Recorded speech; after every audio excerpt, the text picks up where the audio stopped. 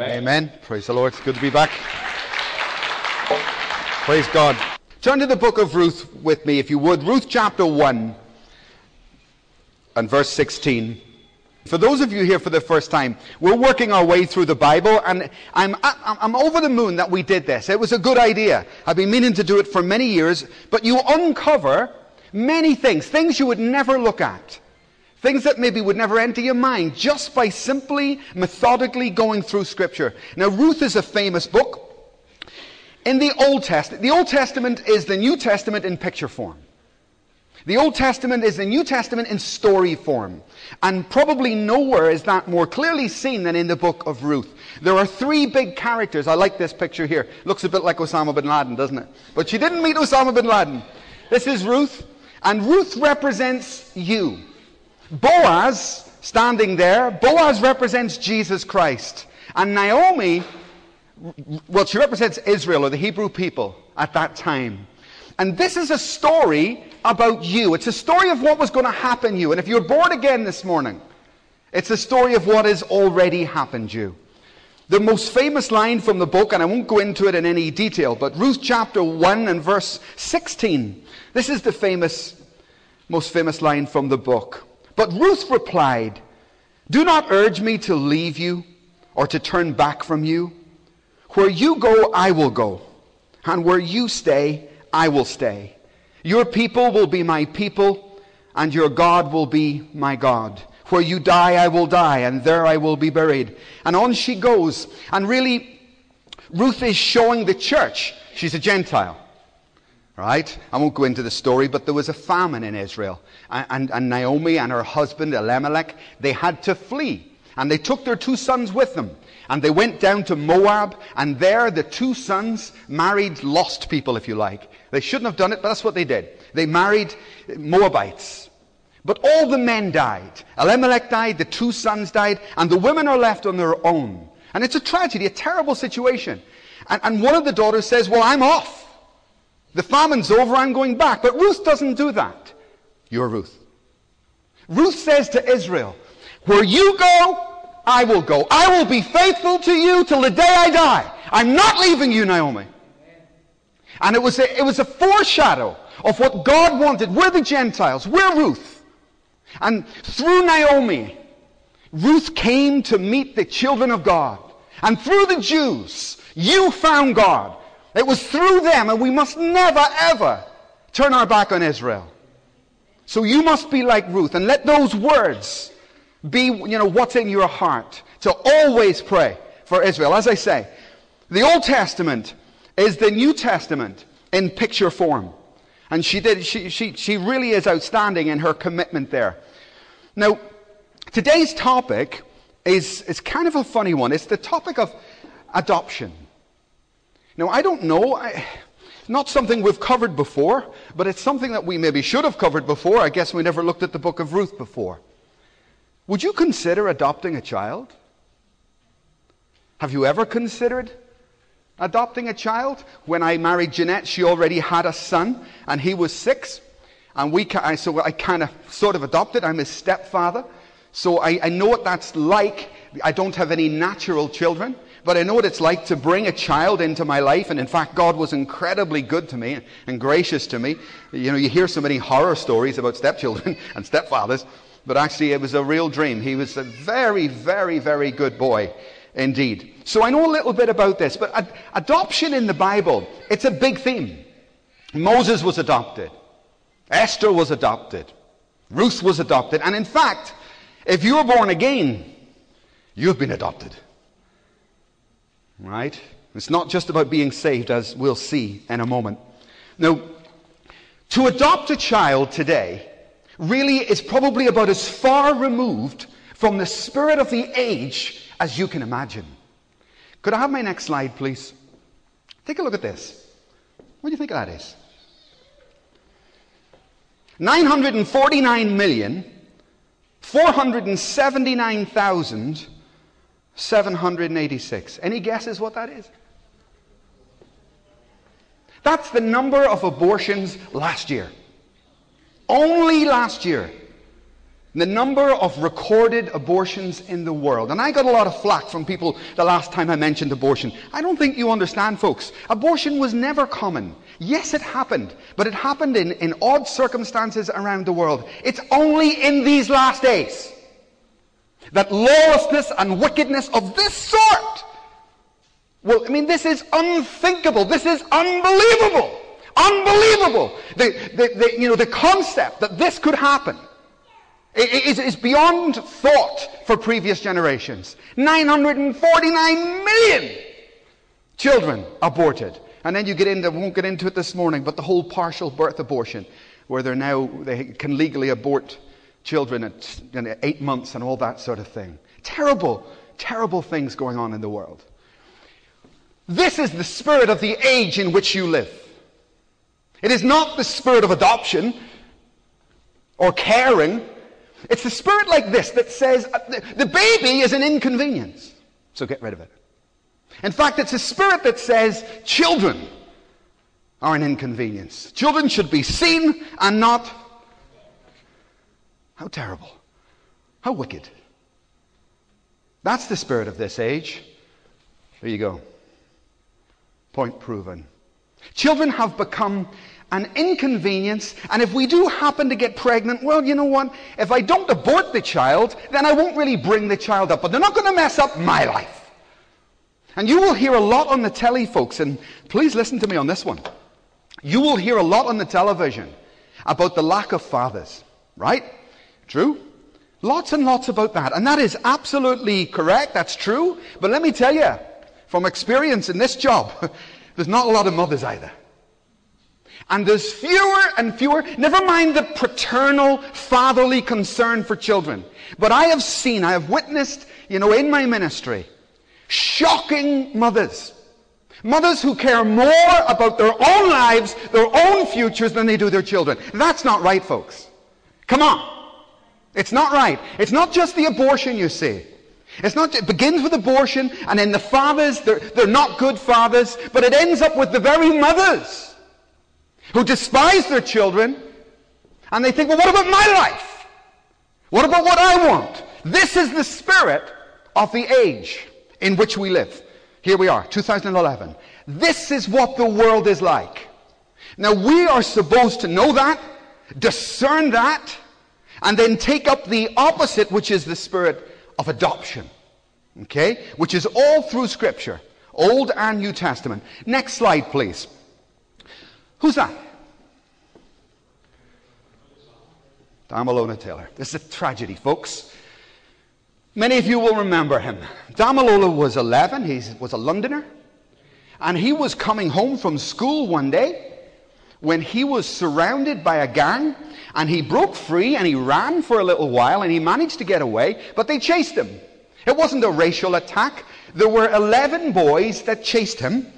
And they were all black too. So it wasn't racial. It was motiveless, just robbery and stupid things. They chased him into a block of flats in a stairwell. They took what they could, and one of the guys pulled a knife and stuck it in his leg, and then they all ran away. But they severed artery. And Damalona Taylor bled to death in that stairwell. Now that happens more often than we would like to think. But why did he become famous? Not just because he had excellent parents.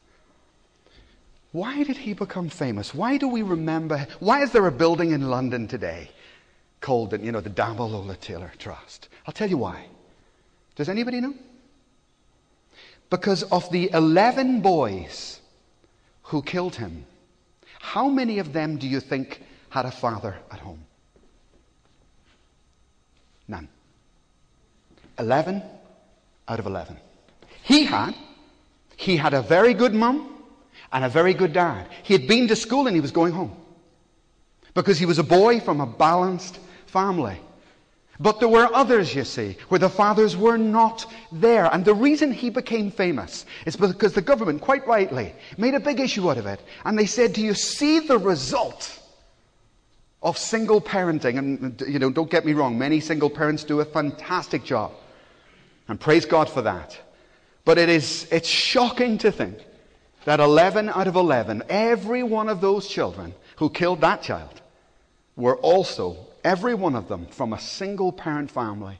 And what happens in those families, particularly, of course, if the mums aren't saved, they pour their energy into the children. And you've only got so much emotional energy, you see? And if you don't have a husband pouring emotional energy into you, you get it? You get empty. The woman gets empty very quickly. She doesn't have it.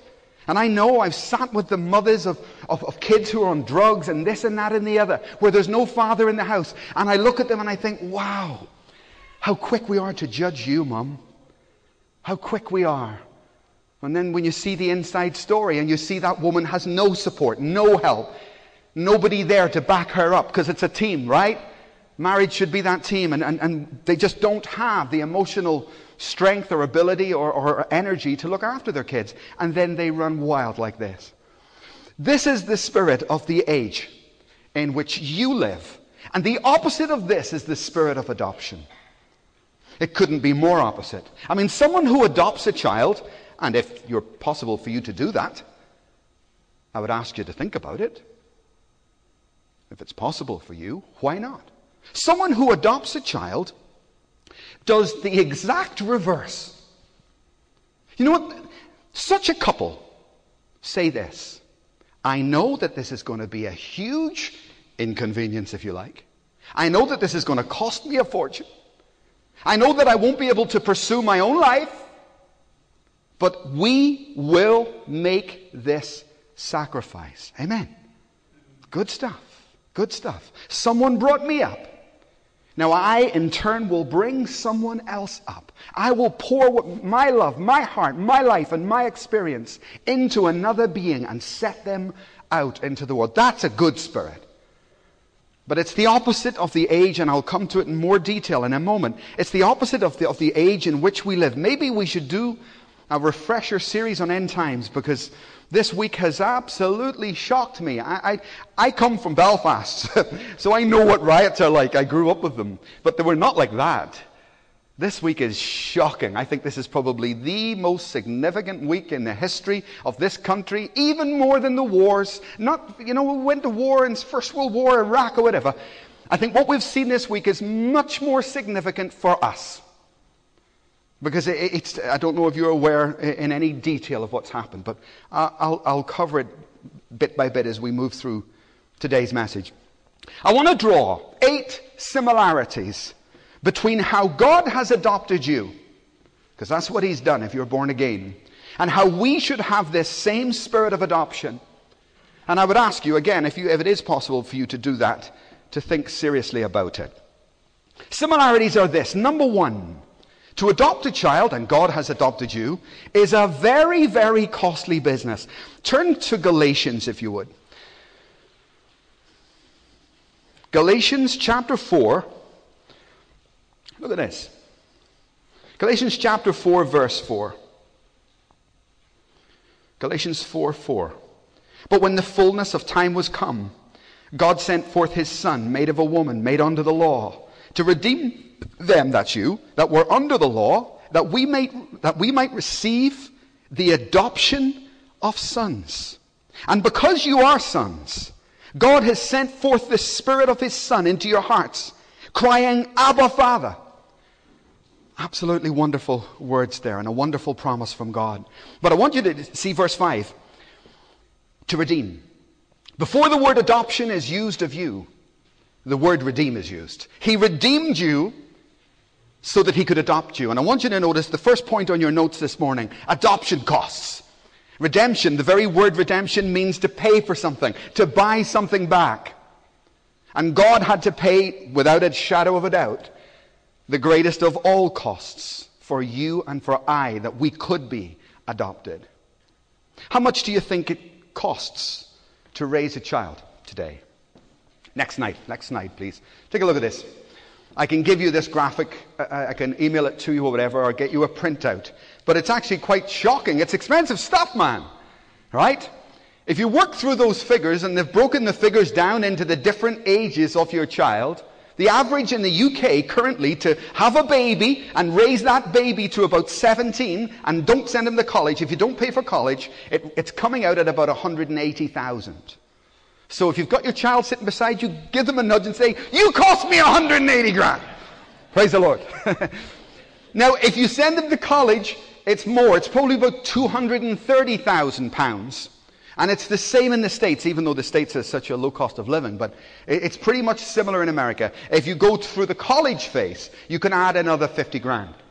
Now, it's good if you have more than one child, because then it's like buy one, get one free. You know what I mean? You can reduce the costs, right? But you would be a fool to have a baby and not think ahead of those costs. Amen? You'd be crazy. You need to take responsibility. And a lot of what we've seen, as I say, this week, is people who have not taken responsibility or followed through with their responsibilities. That's a lot of dosh. And it shouldn't be social welfare that's paying for it either. Amen. A man should look after his own home and should provide. It's one of the first biblical principles. God doesn't take any prisoners on that one. Man does not work, he should not eat. Scathing, really, treatment this gets. But that's kind of, scary figures. And you would be very foolish not to count the cost before having any child. You would need to do a few calculations. But, okay, so it's going to cost me 180 to 220,000 pounds to have a child and raise a child. I wonder how much it would cost me to save that child. Because I can have them. I can even raise them. But I can't save them. I wonder how much that's going to cost. Of course, you can't pay for that. You can have the children and you can raise them. But you know what, folks? You can't save them. Because they stand alone before God. And there's another Father. There's God your Father, who in history gone by has made a calculation concerning you, in full knowledge of what it would cost him. He laid down the life of his Son so that you could be adopted into the family of God. And with the same seriousness, we need to look at life. Because when you have a child, it's like getting married. When you have a child, you are giving your life to that child. Can you say amen? Amen. You are giving your life. And from that point on, you lay down everything. And you raise those children. And you care for them. And they become your priority. And that's the opposite of the spirit of the age that is running riot in the cities in this land. And we need to be the antidote. We need to at least understand the problem. God paid a high cost for you and for me. It was a calculated, considered decision to create you. A calculated, considered cost. He knew what it was going to be for him. We'll come to it in a moment. He knew what you were going to cost him. And the suffering and the pain, but it was worth it. In fact, a sheer joy.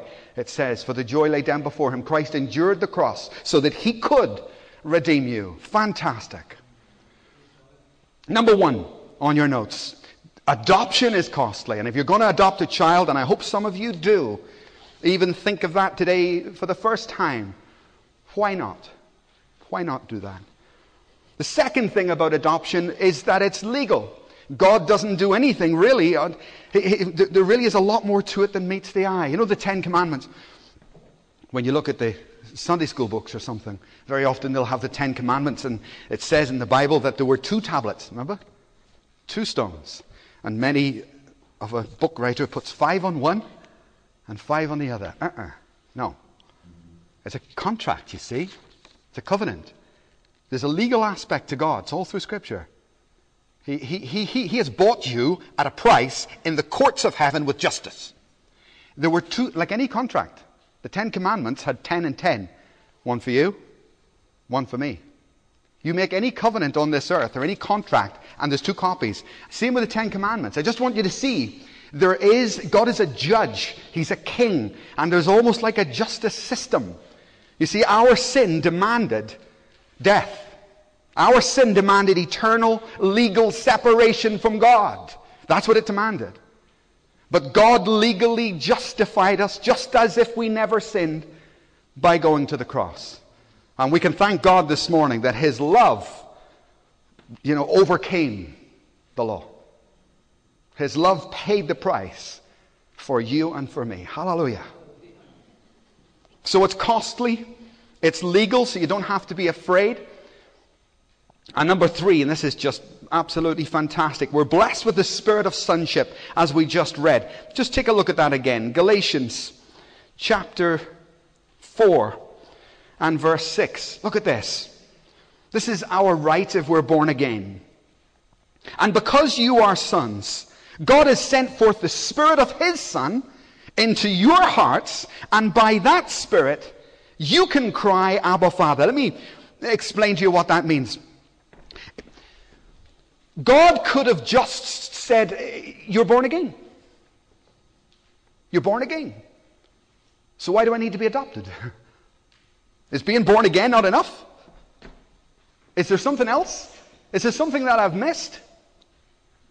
God does not only say that we're born again, but he goes further, much, much further. He says, I also adopt you. And we need to understand what that means. What's the difference? Or what's that addition? I'll tell you what the difference is. It's easy for any man to go and have children, right? But you may not be the father to those children. You may be the genetic father. But you may not be the father, the Abba. Abba. You may not be that. And it's not just about being saved so that you're legally justified. It's not just about that. It's also about a loving relationship with a God who has paid the highest price for you. That's what it's about. I was walking down through a park in Cardiff. I'll never forget it. It was years and years ago. But it was a terribly sad situation. I was walking down. It was a lonely, park in the middle of Cardiff. And in the distance came this young lad, about 12. And he was pushing a bike, And a long way off, I could hear him crying. And he was wailing. Whoa! And it was a strange thing. Wailing and pushing his bike and crying. And you know what it's like. You can't talk to kids these days. You get arrested, And I didn't know what to do. But I saw the guy coming and I felt sorry for him. And the nearer he got, I thought, oh God. And I turned and I said, hey, are you okay?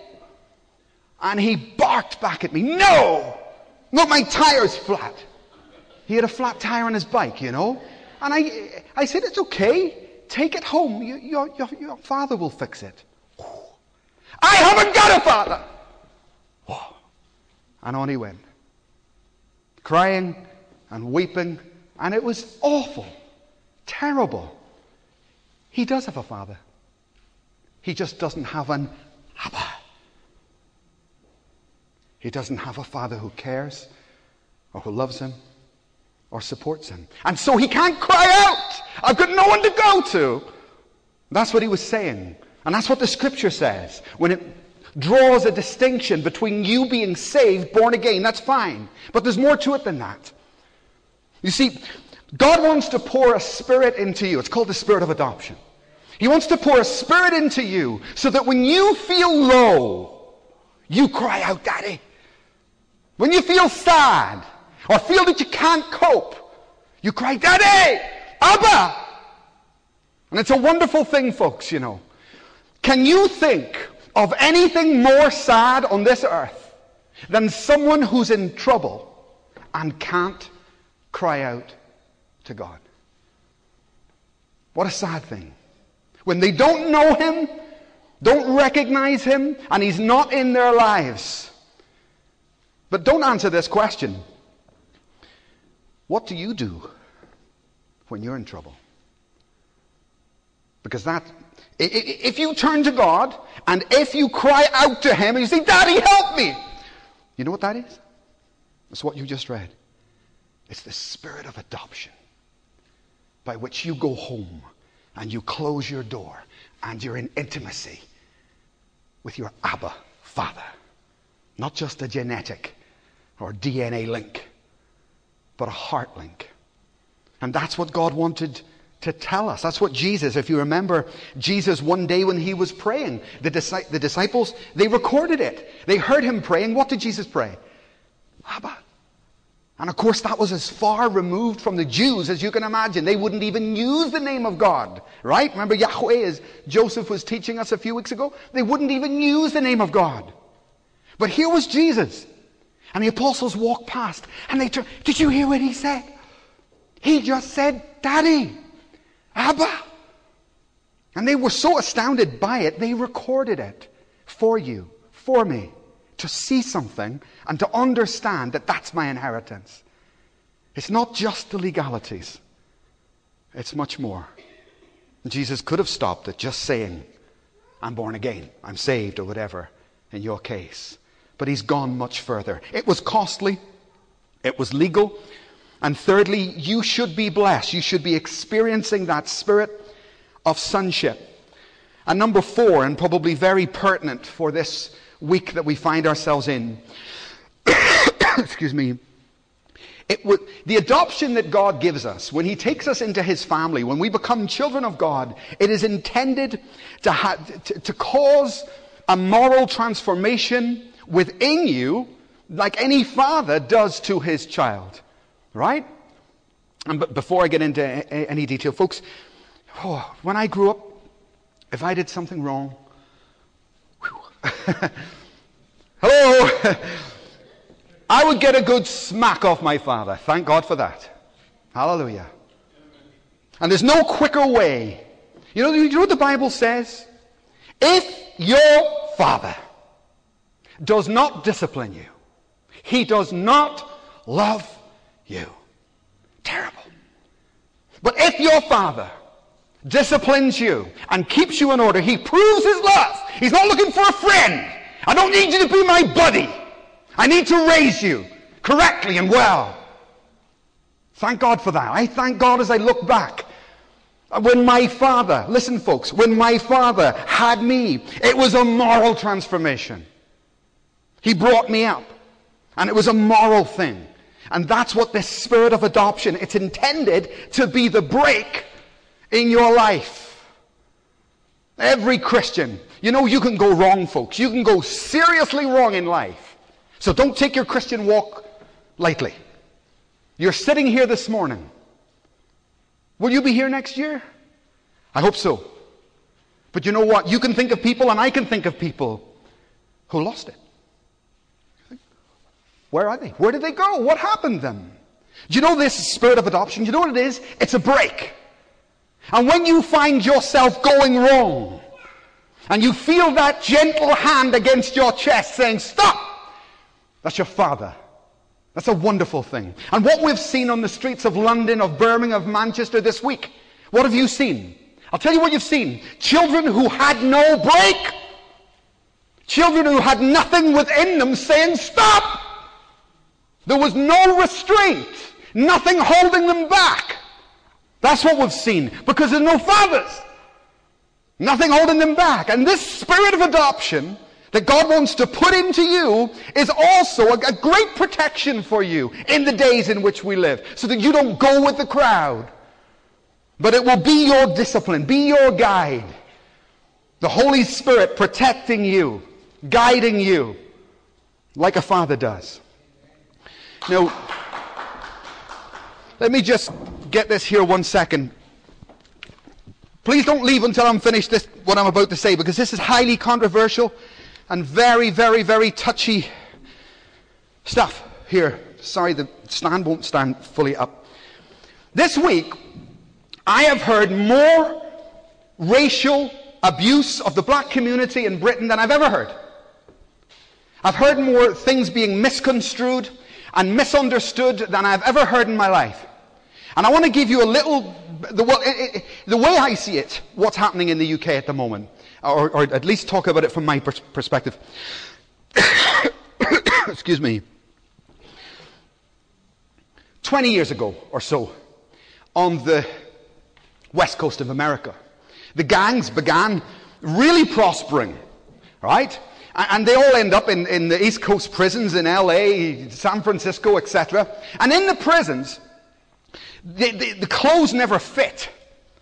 They used to give them big prison uniforms and it'd be 5 sizes too big and everything else. All baggy, And then about 15 years, 20 years after being in jail for 10 years, the gangster, ER, started to get out.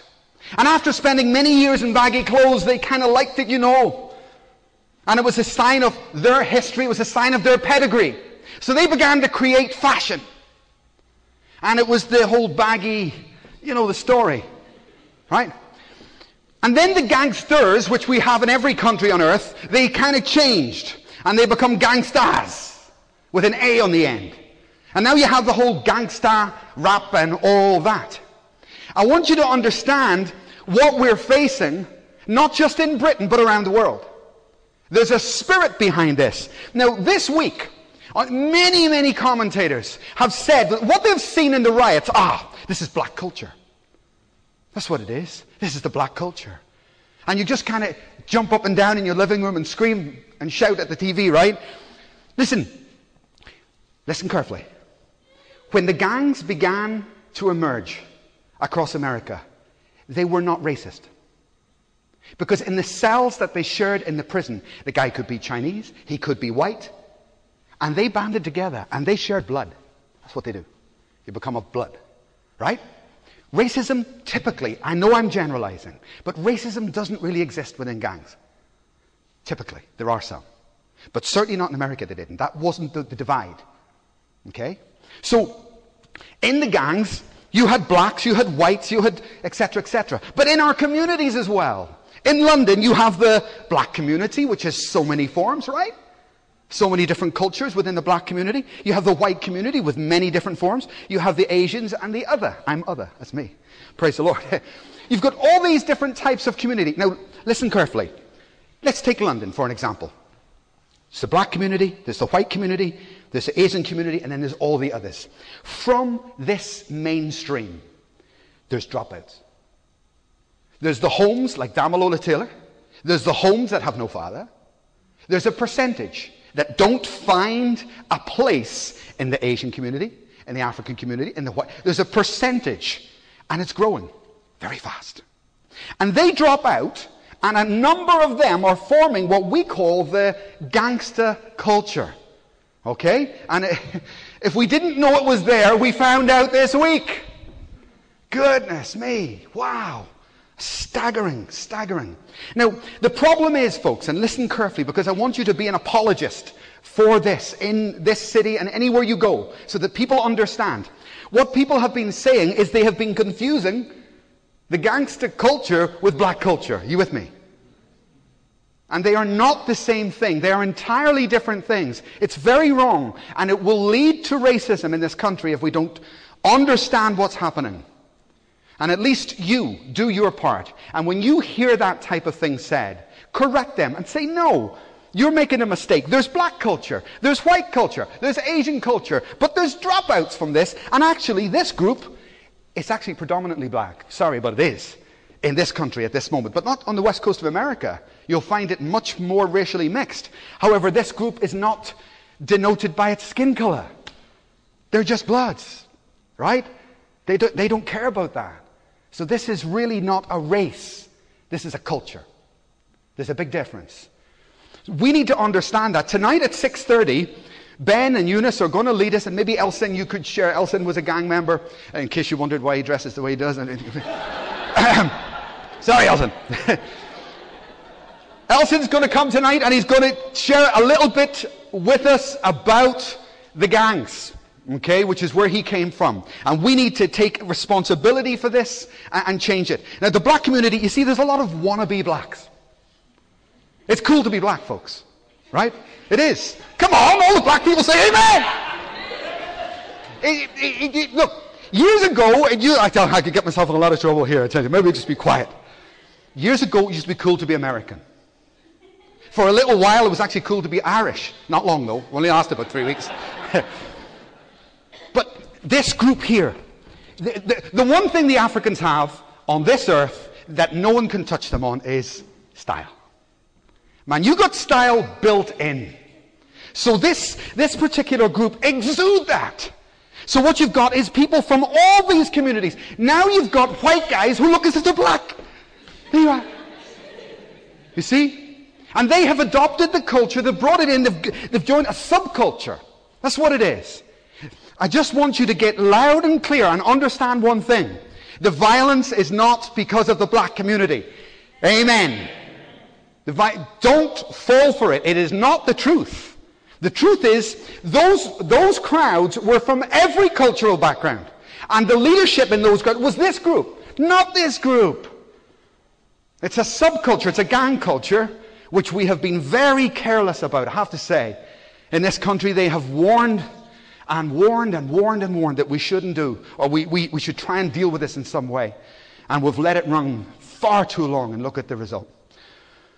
So tonight, at 6:30, we're going to pray and cover the nation, cover Birmingham, cover Manchester, and anywhere else where this is. 3 people arrested in Scotland. That's good news, if you know what I mean. Only 3. And there's 2,500 or something arrested in England. So praise God that he's protected this land from this craziness. But we need to keep our guard and stay focused and pray tonight. So number 1, adoption is costly. It's legal. We are blessed with a spirit of sonship. And by that there should come a moral transformation. Number 5 is that we are rightfully heirs then, heirs together with Christ. And I'll deal with that at another time when we deal with another book, actually, just specifically because it's a big topic. Number 6, your adoption as a child of God is not an accident. It was planned. In fact, it was planned before the foundations of the earth. You know, look folks, when a couple get married and they try for a child and suddenly they realize that one of them is barren, they realize they can't go through with plan A, they say, oh, well, let's just go with plan B. Let's adopt a child. And you can have a linear sort of approach that you can think, number 1, I want to have a natural child. That's fine, no problem. But if I can't, then second best, wrong. Second best, I'll adopt. And you know, that is not the way God does this. That's not the way he views it. Listen to me. Having a natural child is unique. And it is not to be compared with adoption. They're 2 different things. They are both unique. They both have their own benefits and pluses.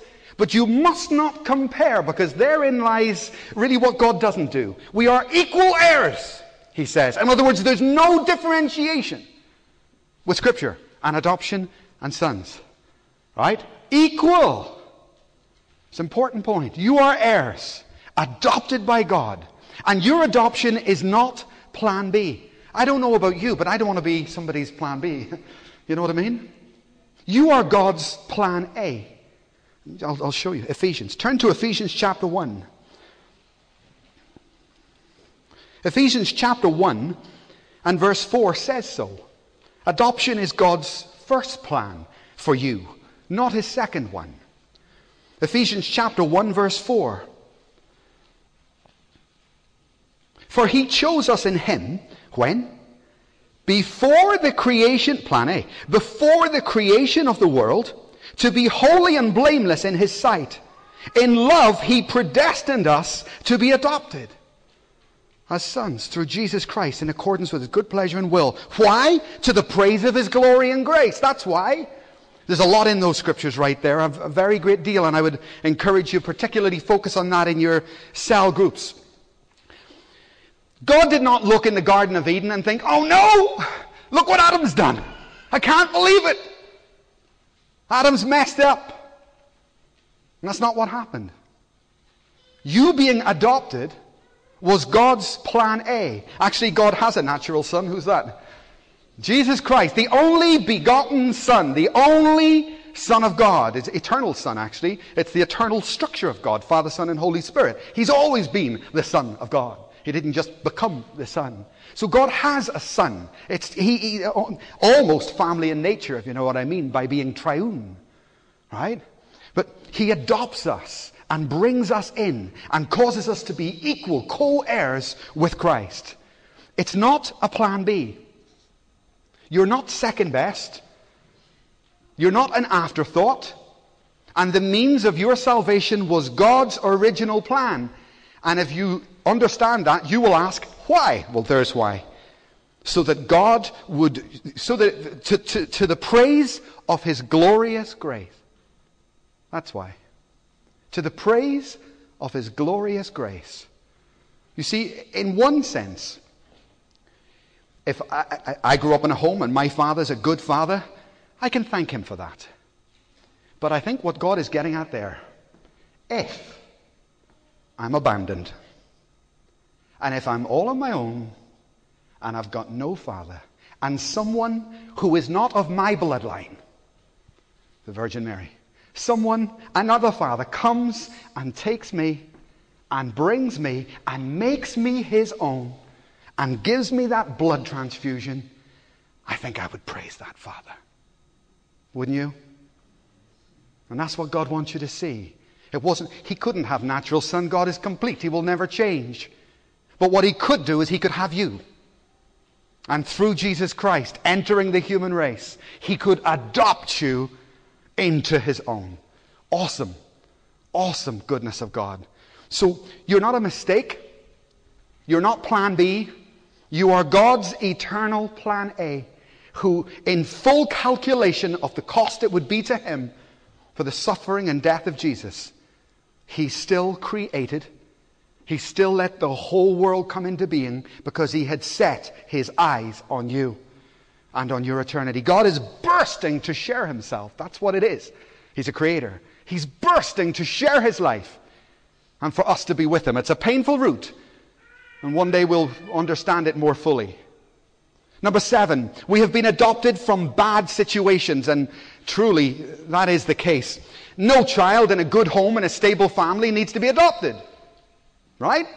Most often, if not always, people are adopted because there's a problem. Something's gone wrong. So we're adopted from pretty bad situations. But I'm afraid it doesn't, as I've done a bit of research for this message, I tell you it's shocking stuff, folks. Have you any idea the number of adopted children who abuse their parents? Or even kill their parents? It's called adopted child syndrome. Even a little bit of research, I found a couple who were murdered in Alabama, in Missouri, in the Philippines, and I can remember a few others just from my own recollection. Because what's happening? I'll tell you what's happening. Listen, you've got probably a low culture. You've got someone here who's, disenfranchised from life. Their parents are dead. Their family's not functioning. They're dysfunctional, and they're out there. So they're from a bad place. Typically, you've got a couple who have a bit more about them. Probably a bit more money. Probably a higher social class. And they reach down. And they make contact and they pull up. Do you think that's going to happen without a little bit of conflict? And so you see the couple with full knowledge. I am reaching out of my social class. I'm bringing someone up and I'm sacrificing for their good, not for my good. And so God wants us to see that so that we understand him. Because he's in glory, sinless. And he reaches down to us. Is there a conflict? Absolutely. And there's plenty of it.